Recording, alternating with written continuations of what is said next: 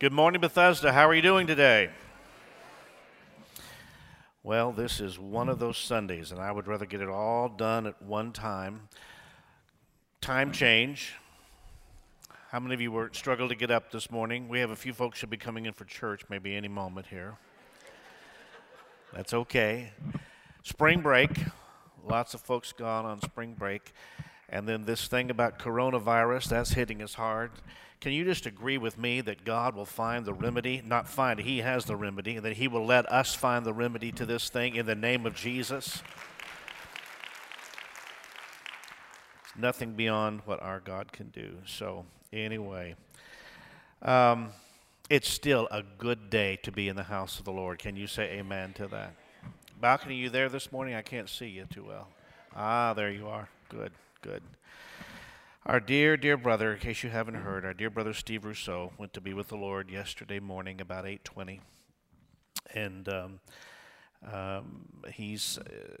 I've made several visits to be with them, and a couple of weeks ago, maybe 3, we sat at the dining room table when he was still very lucid and able to communicate, and all the plans for his funeral were made. You know, he sang in this choir for 30 plus years, and so he has a strong affinity for the music ministry in this house. His funeral will be this Saturday here at Bethesda at 2 o'clock. At 2 o'clock, I believe. Now, at the time I was there yesterday with his wife and daughter, not all the plans have been made, but we were just in a preliminary way planning on a visitation. I think it may be here at the church also on Friday night, and then there'll be visitation also from noon to 2 on Saturday. So check our website this week as we finalize the details, because I know he was dearly beloved in this fellowship. I was just thinking how many, he was a funeral director, an undertaker, and over the last 30 plus years, how many funerals he and I have done together over the years. He was my partner when it came to funerals, and he did an excellent job, and he will be greatly missed. So we pray the grace of God be upon the family in Jesus' name. And the church said, you ready for the word of the Lord today? All right. Of the 5 senses that God has given to each of us, sight, hearing, touch, taste, smell, which one do you think is the most important? Really? Maybe I should ask which one you would be least willing to give up. Yeah, that's the answer I'm looking for anyway. Sight. Scientists actually tell us that sight is the most important sense because it's the one we use the most. It's the one that gives us most information. It allows us to connect with our surroundings. It keeps us safe. It helps us to maintain the sharpness of our minds. And I would propose to you, for all those reasons, that this is not only true in the natural, but it's also in the spiritual as well. Let me just go over that. It's the one we use the most. Think of it now, not in the natural, but in the spiritual. It's the one we use the most. It's the one that gives us the most information. It allows us to connect with our surroundings. It keeps us safe. Hello. And it helps to maintain the sharpness of our minds. How many of you would agree that your sight is important? Back in I think it was the mid to late 90s, we sang a song around here. It was very popular. Open the eyes of my heart, Lord. You may remember that song? Open the eyes of my heart. I want to see you. I want to see you. It was written by a dear brother, Paul Baloche, based on the words of the Apostle Paul in Ephesians 1:18, which says, I pray that the eyes of your understanding be enlightened. Being able to see is critically important for all of us, lest we wander in darkness, physically or spiritually. We need to see what is going on around us. Often we need to see to be able to know the truth of what is happening.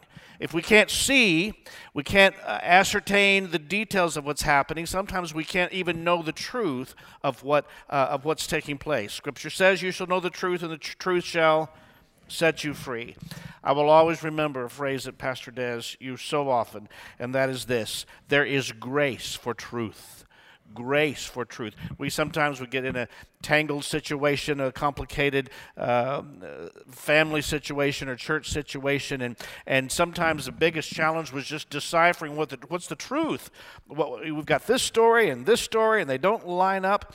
What is the truth? And so often he would say, but Don, there's grace for truth. And what he really meant was this. He says, when you know the truth and you're able to see the truth, it means God gives you a special enabling. That's what grace is. Gives you a special enabling to deal with and to cope with the truth. So there's grace for truth. We need to see for protection. I'm just wondering if anybody has anyone in your life, like I've had a few in my life, who you thought was completely blind to what was going on. Murmur, murmur, murmur, mumble, mumble. They just didn't see it. How many times, even Becky and I have talked about a situation, and said, I just don't think they see it. I think they're just blind to it. It is critically important that we are able to see. Well, with that sort of idea thrown out there, allow me to introduce our text today, which is found in Luke chapter 18. The Gospel of Luke chapter 18, beginning at verse 35, if you want to turn in your Bibles or your devices. Luke 18, starting with 35, where we read this. As Jesus approached Jericho, a blind beggar was sitting beside the road. When he heard the noise of a crowd going past, he asked what was happening. They told him that Jesus the Nazarene was going by. So he began shouting, Jesus, Son of David, have mercy on me. Well, here's what the people said. They said, be quiet! The people in front yelled at him. But when they did that, he only shouted louder, Jesus, Son of David, have mercy on me. And when Jesus heard him, he stopped and ordered that the man be brought to him. I love that. As the man came near, Jesus asked him, what do you want me to do for you? Lord, he said, I want to see. Would you say that with me? And Jesus said, all right, receive your sight. Your faith has healed you. And instantly, say instantly. One more time. The man could see. Instantly, the man could see. And he followed Jesus, praising God, and all who saw it praised God too. May the Lord add his blessing to the reading of his word. Amen? This incident, which I know you know well, and I'm sure you've read many times and heard many sermons about it, it's recorded in all three of the synoptic Gospels, Matthew, Mark, and Luke, albeit with subtle differences. I just kind of as a matter of interest, I want to identify that. In Mark's account, he identifies the blind beggar and names him, says he is blind Bartimaeus. But in Matthew's, and you see that we just read through Luke, his name was not given. In Matthew's account, Matthew indicates that there were actually two blind men, not just one. So does this mean this is biblical contradiction? No, and let me tell you why. Theologians and commentators, when you do your research and you dig into this, you find out, they tell us that Mark and Luke simply reference one blind man because though there were actually two, one was more outspoken and therefore made himself known. Probably one was more quiet and reserved, but Bartimaeus was absolutely not afraid to get out there and get up in Jesus' face and say what he did and request what he did. And Mark identifies him as Bartimaeus. Now, this story to us appears to be almost a casual, and by the way, this happened. You know, Jesus was walking to Jerusalem. It was his final journey to Jerusalem. We know why he was going there. And by the way, this happened. But as we know, and I remind you, 2 Timothy 3:16 says that all Scripture is inspired by God. And all Scripture is given for doctrine, for reproof, for correction, and for instruction in righteousness. Nothing in Scripture is by happenstance. Nothing is. Though it could actually appear that being the case in our text here today.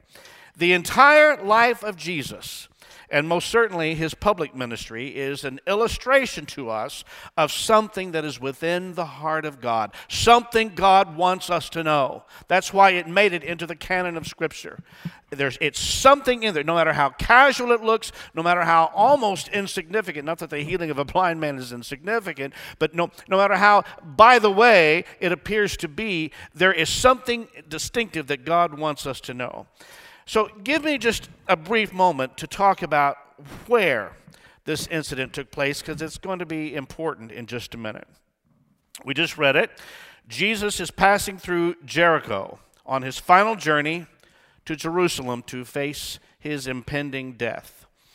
Now, Jericho is a place where years before, actually hundreds of years before, in his pre-incarnate state, Jesus appeared. Well, what does that mean? We've talked about this before. Christ has always existed. You know that's to be true. For in the beginning was and the Word was made and dwelt among us. That would be Christ. He has always been. And there are several appearances of Christ actually in the Old Testament. So people who want to say, well, but he wasn't born until Bethlehem in the New Testament. But there are pre-incarnate appearances of Christ all throughout the Old Testament. Of course, they take place before he was born in Bethlehem. That's why they're called pre-incarnate.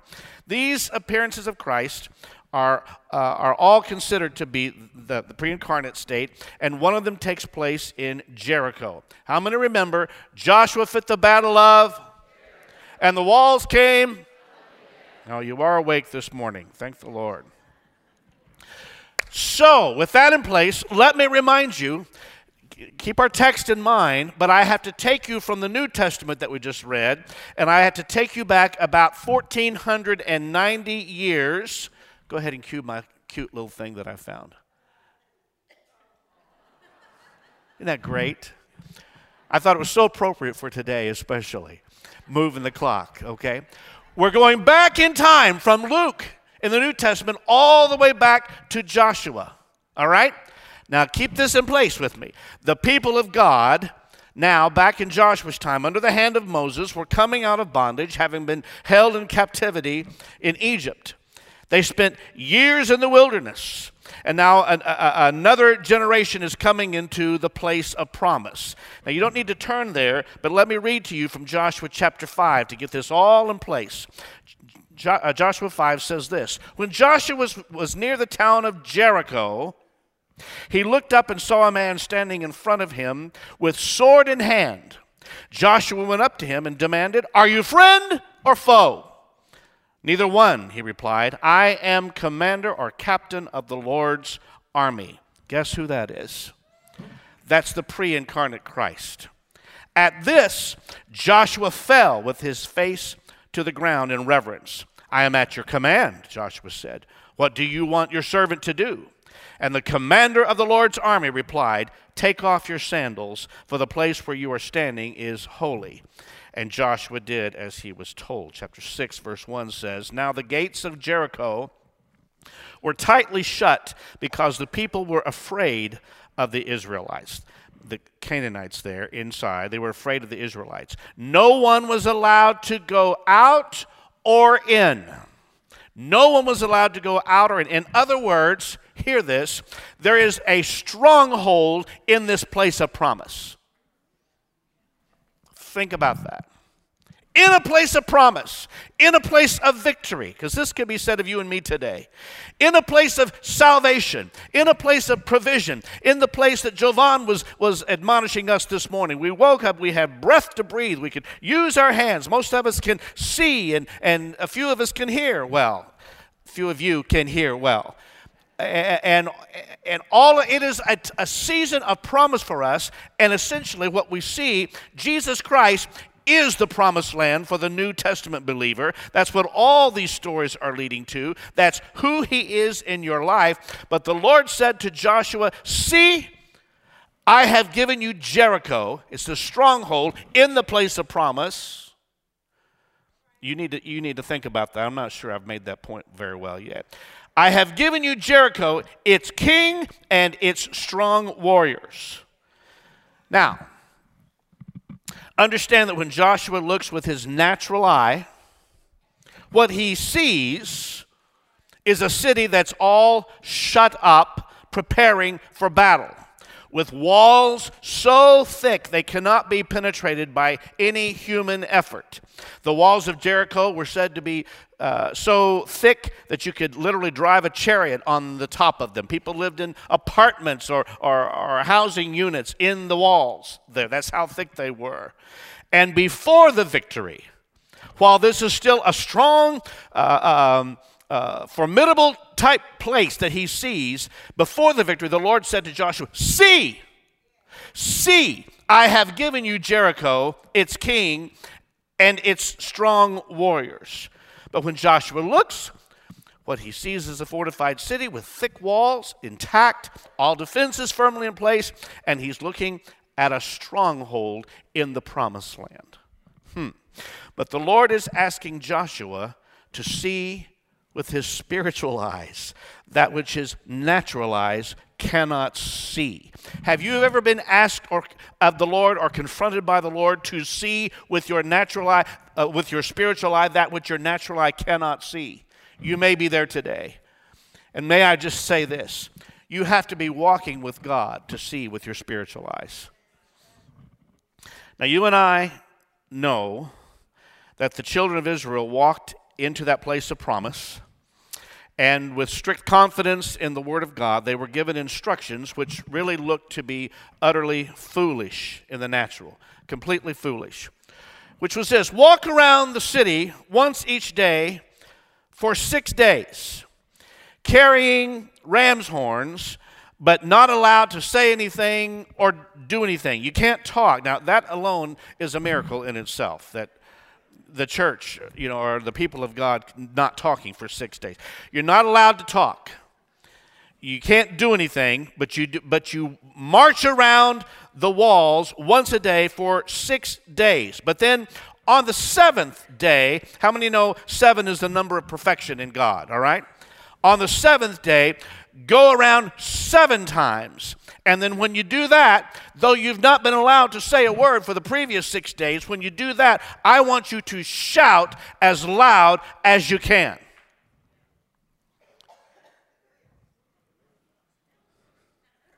And when the people shouted, the walls of the city fell flat. Okay. Which way am I going to go here?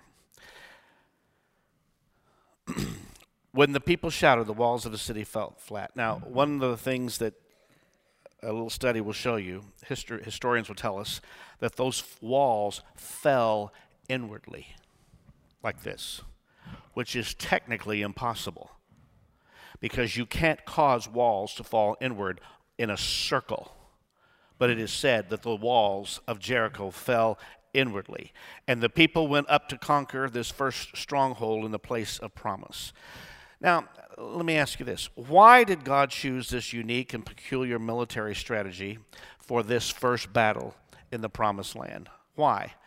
Because here's what we all know, and I'm assuming you believe it as I do. We all know that God could have spoken the word, and Jericho would have vaporized just like that. It would have been gone. Poof, gone. But you see, the real battle with Jericho was not with the Canaanites who were on the inside. The battle was with the Israelites. The battle was not with the wall of a city, but the battle was with human hearts. Selah. Should I wait till next Sunday to preach this? Are you with me today? God's intent was clear, that he was going to give his people victories which could only be won through their faith in his power.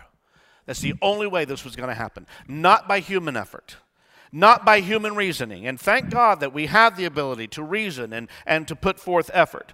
But the victory that God wants to give is a victory of faith.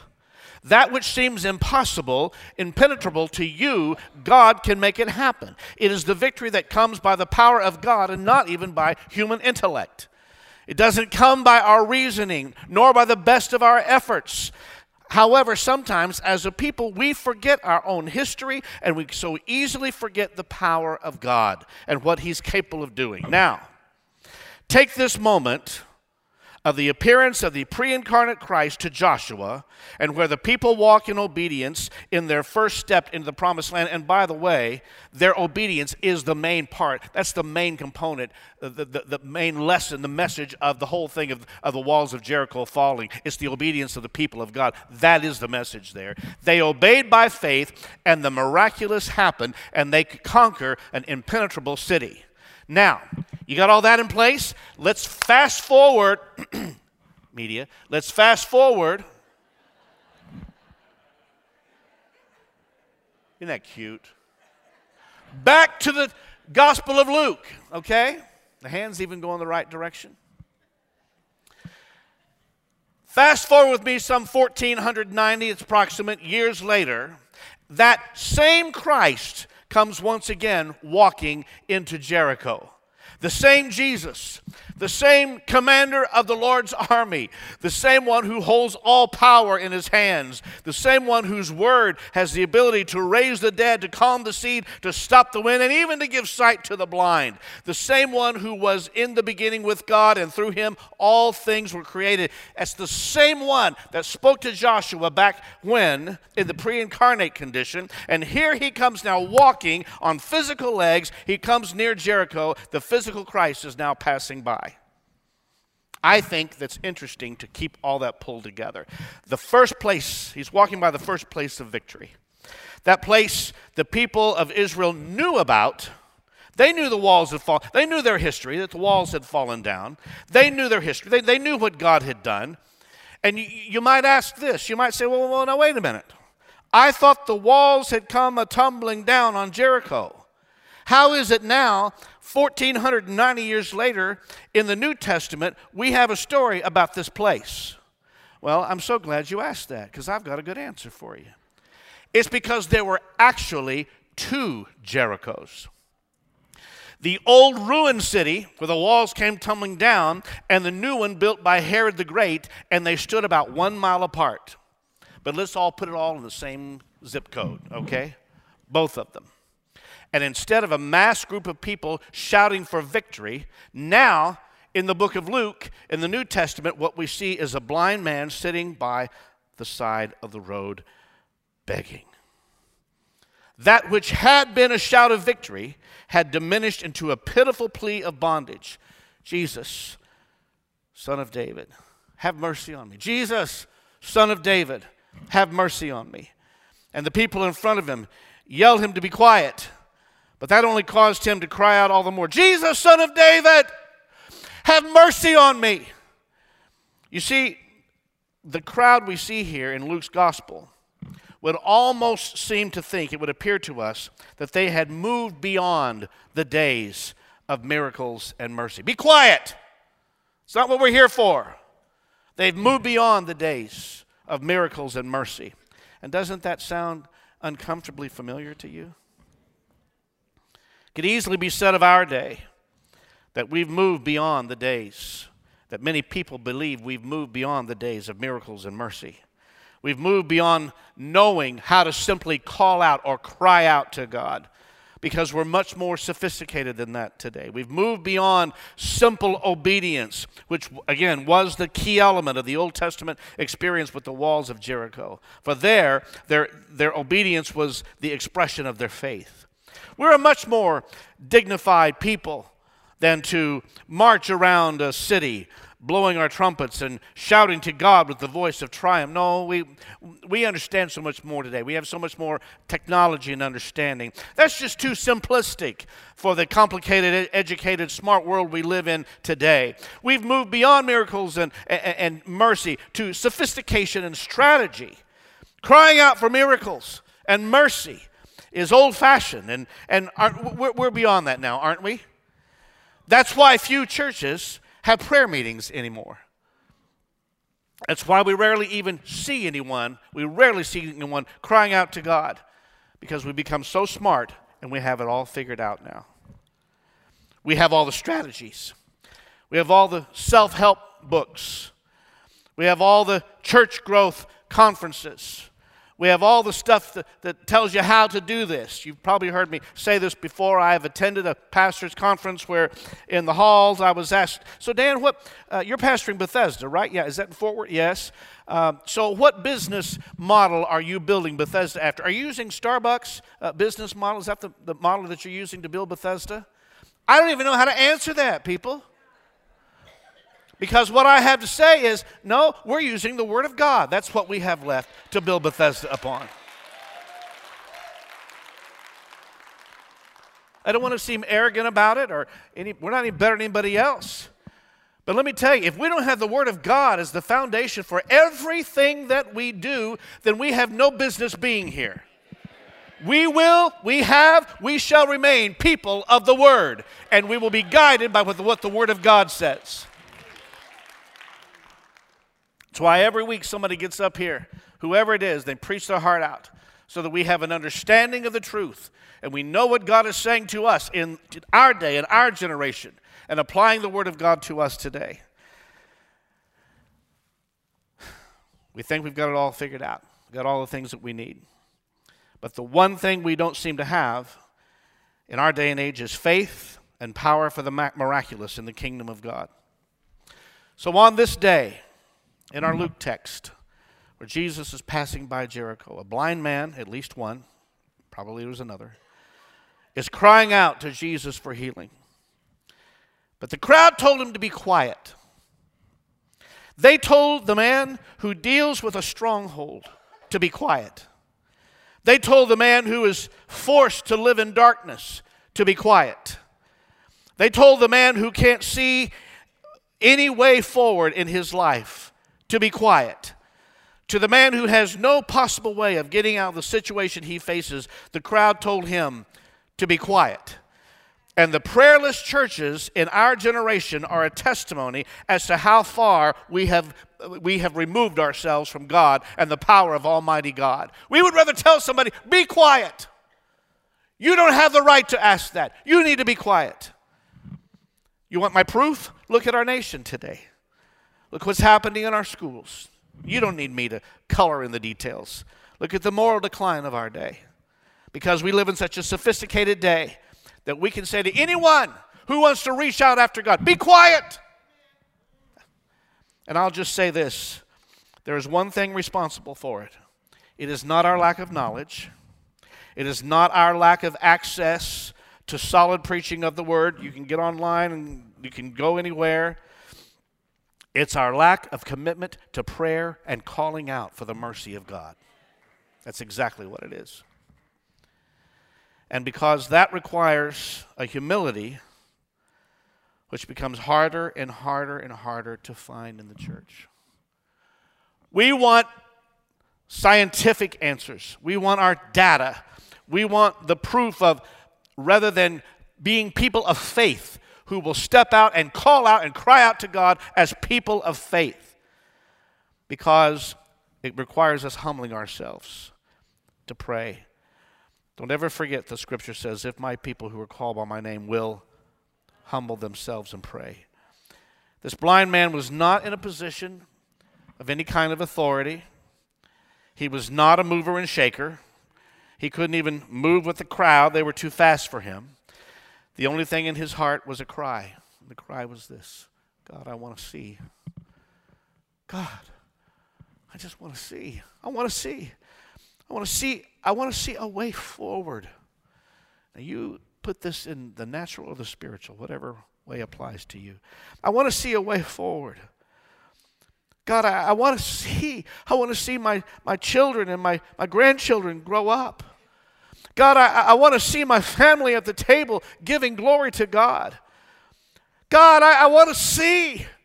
I want to see my prison door open so that I can be set free. I want to see a way out of my addiction. I want to see a way out of the bondage that I'm in. I want to see a way out of the stronghold in my life. And God, I am at the point, I don't care anymore who knows. I don't care anymore who hears. I don't care who wants to stop me, because I've heard that the one who is passing by can perform mighty miracles in my life.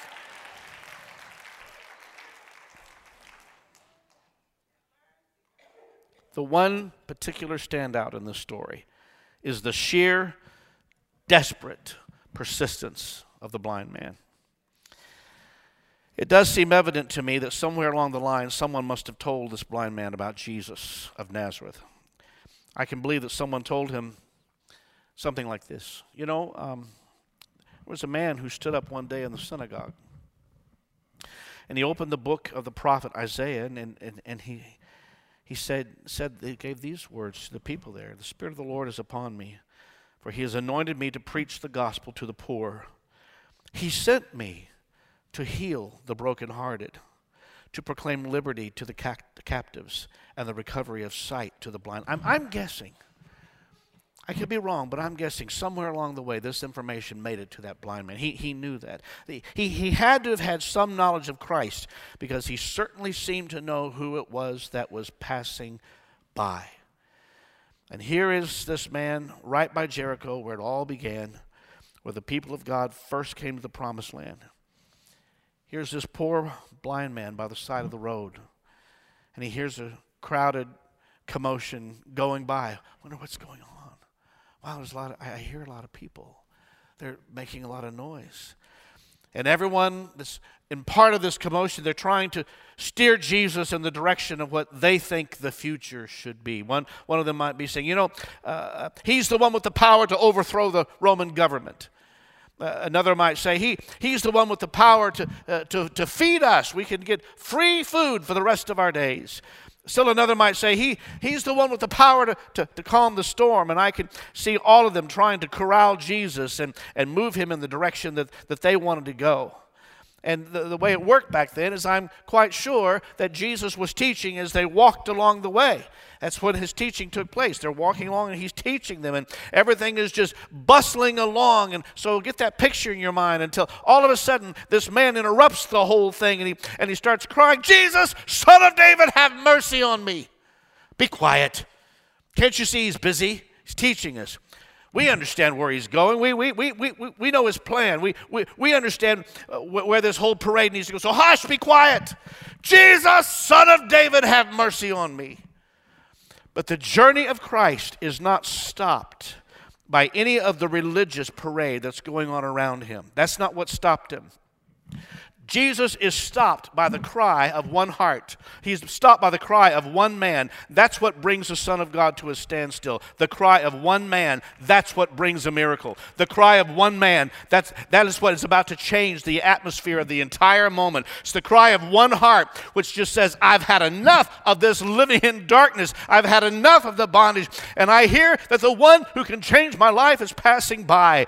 And for Jesus, it is always more important to act than to talk. Have you ever heard actions speak louder than? Words always took second place to deeds in the life of Jesus. And here was a human soul in need. Everything reminds me of the song. Reminds me of a song we sang when I was a kid. Fanny Crosby wrote this. Jesus is passing this way. Anybody ever sing that? This way today. Jesus is passing this way. He's passing this way today. Bethesda, I challenge you with all of my heart, when you sense the nearness of God, and there are times in the life of every believer when you sense a very special divine presence. Most often it comes when your heart is open and malleable and pliable in God's presence in a time of worship. That's often when it comes, but it can come at any time. I have had the experience of driving along in rush hour traffic, and suddenly I sensed the Lord was in the car with me. I had to change my attitude about the other drivers. What I'm telling you is, look for Jesus. Look for those times when his presence is so near. You could almost reach out and touch him. And when you sense him, whether it's in your living room, your car, your place of work, suddenly you feel that he is near. When you feel the nearness of God, do not hesitate to cry out to him. And whatever you do, don't just sit there or stand there in your pride. Don't ask the master of the universe, who hung every star in place, Don't ask him for a new cup so your begging can take on another dimension when you can't see. Don't ask him for a new garment when you can't see and you need healing for your eyes. There are so many things we can ask God for, but this man knew exactly what his struggle was. God, I want to see a way out of my pain. And Jesus called to him and said, what do you want me to do for you? The blind man said, to receive my sight, a way out of my darkness. God, I've heard that you came to give sight to those who are blind. So, oh God, open my eyes. I just got to see a way out of the pain of rejection, the pain of being marginalized and literally kicked to the curb, the pain of knowing that my future is limited. I want to see a way out of my poverty. I want to see a way into the provision of God. I want to see a way out of my prison. I'm tired of this box I live in. I'm tired of being seen as a nuisance and not a viable contribution to society. And I don't care anymore who's telling me to be quiet. I don't care. I'm not going to be quiet anymore. I'm going to cry out, and I'm going to keep crying out, Lord Jesus, until you set me free. And listen, let me tell you something, church. Hear this. There has never been a spiritual awakening in the history of the Christian church without a cry. Sometimes I just want to say, Lord, would you just let a holy cry out come across Bethesda? Let us, in our sense of desperation for you, in our sense of need for you, let us not be ashamed or afraid to lift our voice and cry out to you. When a spiritual awakening comes, suddenly pride dies, you don't care anymore, and a cry comes into the heart. And when that happens, men and women everywhere say, I just want to get right with God. I don't care who knows, what it costs. I don't care where I have to go, what I have to do. I just want to be right with God. And then suddenly, the Lord of the universe, the God of all creation, the God who can hear 1 billion prayers all at one time, he stops when he hears that cry. And he goes, just like he did the blind man. Bring that man to me. Bring that woman. Bring that child. Bring that young person, that older person. Bring them to me. And face to face, he says to them, what do you want me to do for you? Now, it's pretty obvious. Don't you think it was obvious? Plus, he's the omniscient one. He would know what the problem was. Though it was obvious what needed to be done, there are just those times, I hope you will hear this, just those times when we need to come in agreement with God regarding our condition, our own condition. The blind man could have asked for a new coat, and most likely he would have gotten it. He could have asked for a nice new cup for begging. Probably would have gotten it. Or he might have said, you know what, I have a sore on my foot. Could you heal that? But dearly beloved, Jesus wants us to acknowledge our condition, the truth, the real truth of our condition. And he wants us to unashamedly admit what it is that we need. When he says to you, what is it that you want me to do for you? And the blind man said, I want to see. And Jesus then said, all right, receive your sight. Your faith has healed you. And the Bible then says instantly, say the word. The Bible says instantly, the man could see. I'm asking us today, and I'm believing in faith today, that we're going to see a revival of the instantly. The instantly. Now hear me. I know many of you have been suffering for years, and you've been prayed for by countless numbers of people. And I know how that can chip away at your faith. But I'm standing here today to remind all of us that we serve the God of the right now. We serve the God of the instantly. We have just read it in the Word today, and instantly the man received his sight. It happened in our text, and we know that Jesus is the same yesterday, today, and forever. There just might be an instantly for you today if you're willing to humble yourself and cry out to God and not care who sees you or what anyone else thinks. Somebody in the church ought to say hallelujah. Oh, come on, lift a hallelujah. Raise your hallelujah. Gerard, I'm going to wrap up pretty soon. I need you to come and help me. And that's exactly what happened back in the same place called Jericho hundreds of years before, when they walked in obedience and believed in faith that God could do the supernatural. They walked around that seventh time. They lifted up a mighty shout. I said they lifted up a mighty shout. Lifted up a mighty shout. And the Bible says, and instantly the walls fell down. I promise you that if you will call out to God, He will do something for you that you cannot do for yourself. He will do something for you that no other power can do. When you hear the voice of the Lord asking you, what is it that you want me to do for you? Tell Him the truth. Tell Him the real truth, the true truth. Tell Him that you have laid tracks in your mind that have made place for that which is now tormenting you day and night. Tell Him the truth.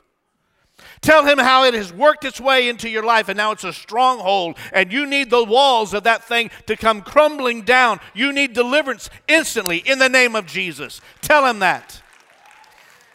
There are others here today who have been wounded and hurt and abused, and you don't know how you're ever going to be whole. Tell that to the Lord. Tell the truth. When He asks you, what is it you would have me do for you today? Tell Him the truth. This message is asking you to cry out to God for healing of your heart and have the grace to forgive those who have hurt you. Some of you live with an addiction to a mentality of low esteem, low self-esteem, and you don't know how to get out of it. You've been in it for decades or the whole of your life. Cry out to the one who is passing by today to put life in your being and nourishment in your soul to see the value that He has placed in you in Jesus' name. So the question on March the 8th, 2020 to Bethesda Church is this.